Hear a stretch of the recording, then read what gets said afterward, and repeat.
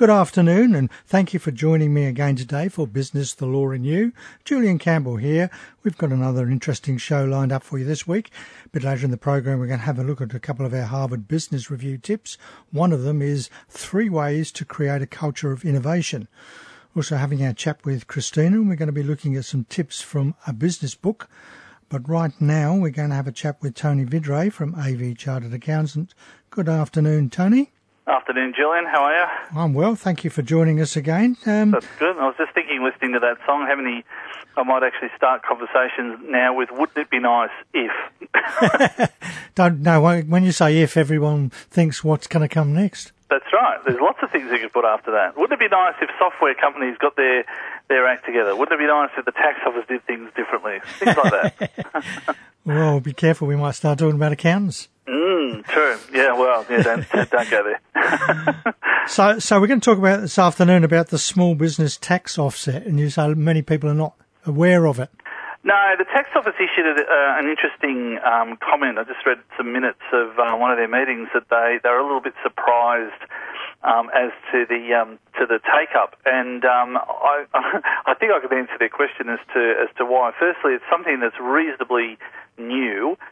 It's something that was introduced in the June 16 financial year, where if you're a small business operator, you can get an offset of up to 5% of the income tax that you're paying, up to a maximum, a capped amount of $1,000.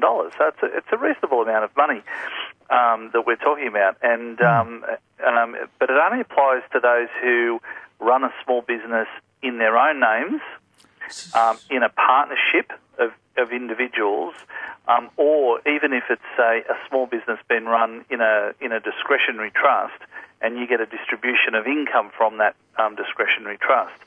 So the ATO are sort of scratching their heads thinking, this has been around for 12 months and there's a little bit of a slow take-up. And I guess it's new, so a lot of people are not aware of it. But we actually came across a very interesting scenario that our particular software that we use doesn't actually flag if the person's a small business taxpayer. So I've sent actually an urgent request off to our software people, because before you finalise a return electronically, you have to jump through a few hoops, and you can't actually lodge the return until you fix errors and you answer all the compulsory questions.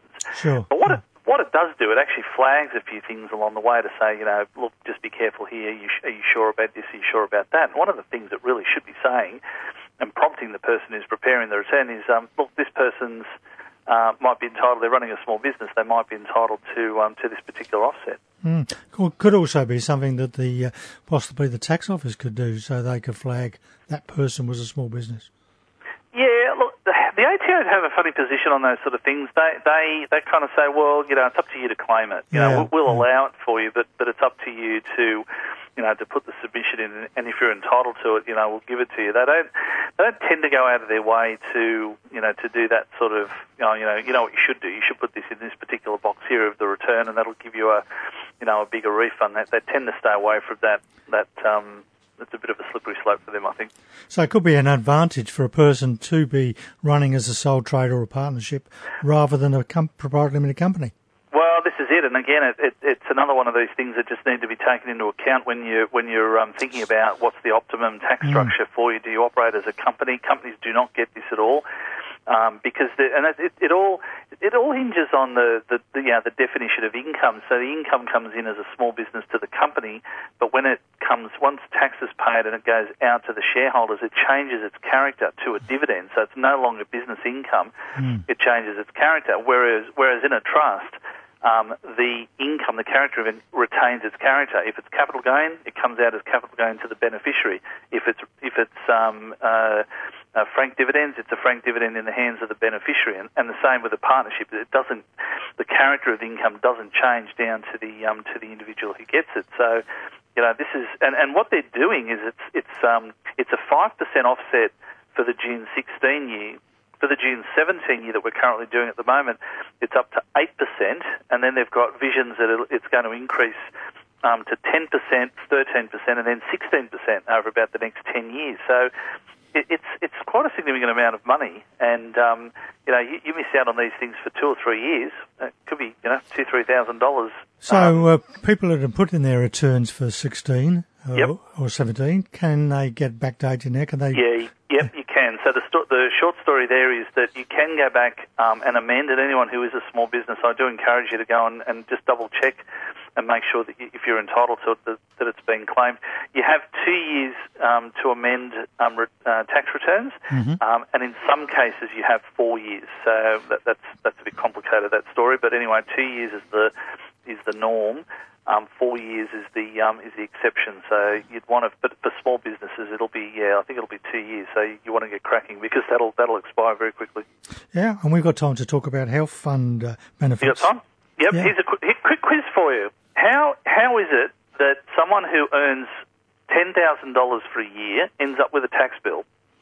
I don't know. You tell me. Well, there you go. Scratch your head on that one. So it all hinges around this lovely health offset that was introduced a number of years ago, and not only that, but where they claw back what they call excess private health insurance reduction. So, in a nutshell, say that you have a spouse, and we'll in this particular case that I've got here is a wife who earned $10,000 for the year. Her husband, however, earned about $240,000, just to pick a figure, right?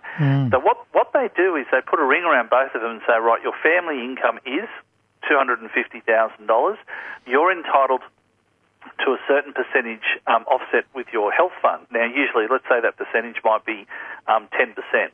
All right, but if those people haven't gone down to their respective, NIB and whatever, and changed the percentage, so they're still receiving the 30% offset, when they go and file their tax returns, that's when the ATO go, well, hang on, you've overclaimed your offset at the private health fund. You now have to pay back that 20% in your tax returns. And what they do is they add half to the husband and half to the wife. Okay.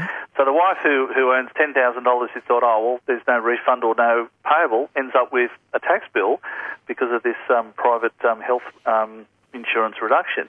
Now, what's quite sinister about this is, or what you've really got to be careful is, we actually had a scenario where the wife in this particular case didn't lodge a return at all.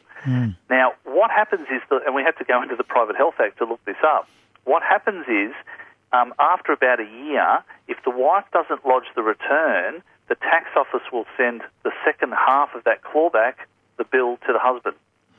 Okay.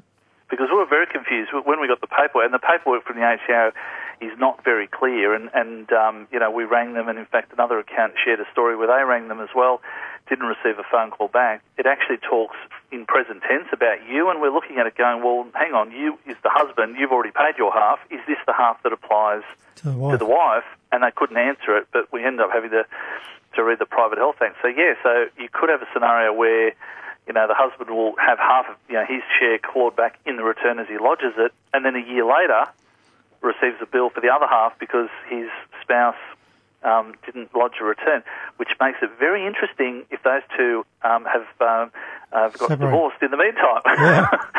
So it's another wonderful wonderful quirky way that our tax system works. So with the family income, when does it start to reduce? Over what? Now you're asking me questions. There's four different. I haven't got it in front of me, but. Look at this. There's a table, and if you remember, John Howard gave everyone a 30% offset. Julia Gillard came in and went, no, we're going to means test that. So there's now 4, 30%, 20%, 10, and 0. And it's the more income that your family has, you go through those particular scales. The more income you earn, the less of an offset you're entitled to. Okay, great. Thanks very much for your time, Tony. Okay. We'll have a chat with you again next month.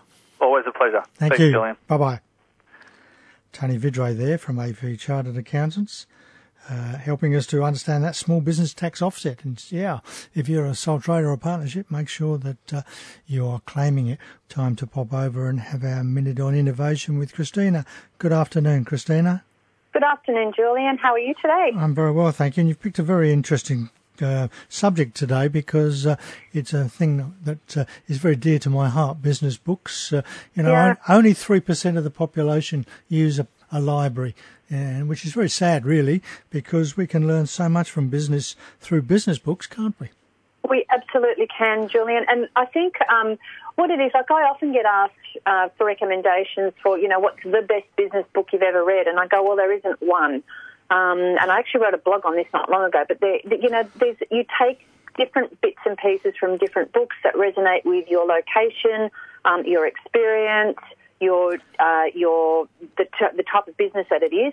So if there was one size fits all, there'd be one book. My bookshelf would not look like the catastrophe that it looks, and I'm sure yours looks pretty similar. Yeah. But we take different things that suit our businesses, suit our location, suit our perception, suit our history from different books. And so I thought we might just run through a couple of books that have left a mark on me, and maybe even invite your listeners to consider what books in their life have left a mark on them. So the first one I'd like to tell you about is a book called Switch, by Chip Heath and Dan Heath. They're brothers. I've actually heard Chip speak at the Boston Fun and Innovation Conference last year. And there were two things that struck me quite deeply about the book. So, I did get more than two messages out of the book, but two things that I can look at the book and go, yes, they're the two things that are very much applicable to my business, to my clients' businesses, etc. So one of them is, he says, what is the miracle question? And oftentimes we go, well, that's pie in the sky thinking, like, do we really want to go that big? But the question is, if a miracle could solve the problem that you are looking at solving, what would that miracle look like? So it's almost is that pie in the sky thinking, but it keeps it in that we are talking miracle phase here. And the question that comes after that is, what's the first small sign that you would see that you have made a difference to the problem and the problem is beginning to go? So I think they're two very crucial questions. What if there was a miracle, what would it look like? And then bringing it right back into reality, grounding it is, what's the first sign that you would see? Yeah, how would you know whether that was working or not? So really useful questions when we're looking at how to solve problems for either our own businesses or our clients' businesses. And the other thing that, was almost a duh moment when I read that book was, why do we spend so much time cutting when we're in some kind of financial difficulties, or we're looking at downsizing? An organisation is where people go. They go downsize. They go, why are you downsizing? Why aren't you making things that actually put the energy into making things that work, amplify those? And I think that's just a really clever switch in thinking. So hence the name of the book. Build sales rather than reduce assets. Yeah, so if you know something's working in your industry, or know something's working in your business, double the efforts that you're putting towards that instead of taking all that negative energy, negative emotion and killing things within your own industry, putting jobs on the line, which only gives you an unproductive workforce. We know that through countless hours and hours and papers of research. We know that does not fuel, there's nothing beneficial about doing that in an organisation. The next book I'd like to talk to you about is called The Art of Possibility, and it's written by a couple, Rosamond Stone Zander and Benjamin Zander. So The Art of Possibility is written largely for creatives, people in the creative industries, but I think the principles apply. And the first thing is, we live in the world of assumptions. As much as we might think that we deal with an assumption and we bring it back into client-based reality, we still make assumptions on behalf of our clients unless we actually go and walk a mile in their shoes. So how do we actually walk a mile in their shoes? How is it that we can experience what our clients are experiencing from their perspective, not our perspective? So that's one takeout from that book, and it's a takeout from quite a few different systems. We talk about design thinking a lot. It's one of the main takeouts for that. The other thing that I think is really important to remember, he says it's all invented. Everything is invented, from the 40-hour working week to our dependence on now technology, to everything that we do. Live in a house, live in an apartment, live in a tent, whatever it is. We've invented everything, and from that perspective, you can stand in possibility. So the three takeouts for me in that were: what assumptions are you making? Remember that everything is invented. So what can you invent now to take things to a better level? And when you stand in possibility, it's almost like asking the miracle question. What happens? How do we get there? how do we know that the miracle is happening? What are the signs based in reality that that's happening? So stand in possibility. Great. Have I got time for one more? No, we don't have time for one more. Okay, I think we'll do them another one next week, though, because that would be lovely. It's a great subject. Left my favourite one for last, but we can pick another couple next week. I'd love to give you some more information on those books. Like you, my business bookshelf is overflowing, and people are always asking me, and I've got two A4 pages of books that I recommend to people. So it's fantastic. We'll talk some more next week. Look forward to it, Julian. Have a great week. You too. Thank you. Bye-bye. Bye. Christina there with a couple of great books. And, there's just so many business books out there. And you don't have to read the whole book. You can just read a couple of chapters that's applicable to you. Time for one of our Harvard Business Review tips. This one is 3 ways to create a culture of innovation. If you want your employees to be more creative in their day-to-day work, you can't rely on ping-pong tables, beanbags, chairs, or one-off events like hackathons.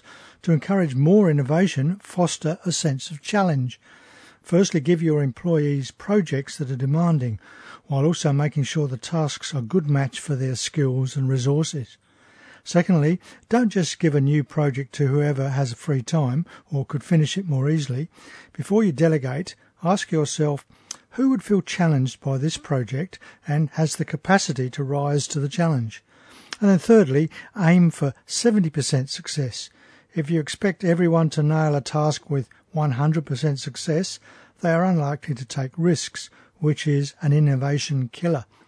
Letting them know that 70% success is okay will ensure they don't play it too safe. Well, thank you for being with me for the last half hour. I hope you've enjoyed the program. We've looked at the small business tax offset with Tony Vidray, and yes, important if you're running a small business there. In a moment, Jane Klein will be back with you with more of your easy listening favourites. Next week, we're going to talk with Craig McGregor from the Hunter Recruitment Group about video interviews. We'll have another chat with Christina about innovation and some more business and legal news and views that might affect your business. I'd love your company again for Business, the Law and You at the same time next week. Until then, have an exciting and prosperous week. And as Will Rogers once said, even if you're on the right track, you'll get run over if you just sit there. Thanks for listening to this podcast from 2NURFM at the University of Newcastle. Topics range from gardening to health, well-being, pet care, finance, business and travel. You'll find them all at 2NURFM.com.